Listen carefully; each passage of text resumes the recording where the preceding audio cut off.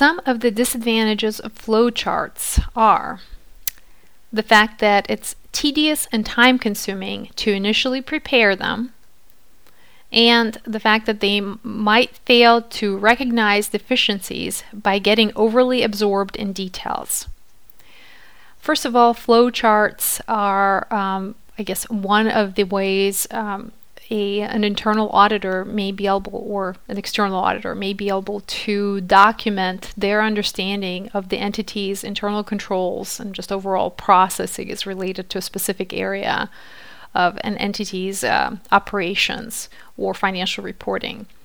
But the disadvantages of flowcharts are the fact that they're tedious and time-consuming to initially prepare, and the fact that they might fail to recognize deficiencies by getting overly absorbed in details.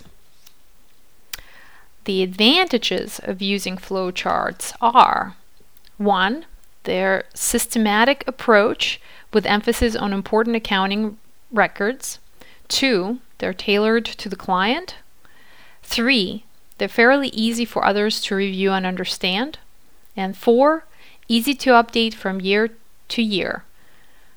Again, number 1 advantage, systematic approach with emphasis on important accounting records.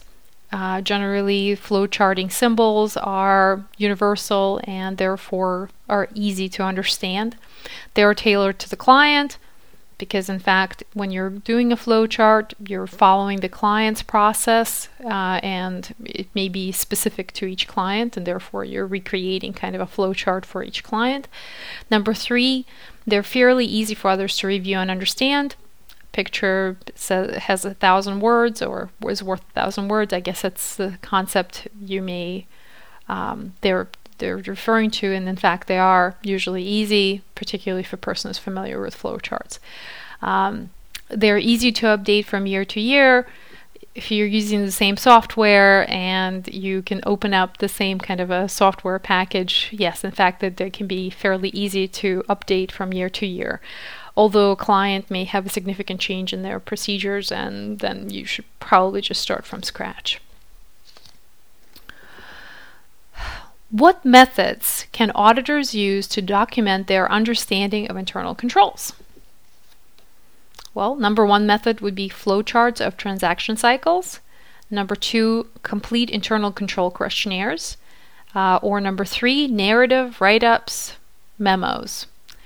And number 1, flowcharts of transaction cycles is probably the most tedious, but they usually say they're the easiest to review. Number 2, complete internal control questionnaires.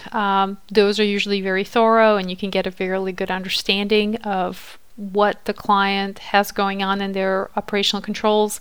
And because those are usually structured with yes or no answers, where let's say a yes or a no answer may trigger a deficiency, they make it fairly simple to review and identify issues. Narrative write-ups may be kind of quick, but they may be harder for future auditors to review and may be hard for you to notice deficiencies.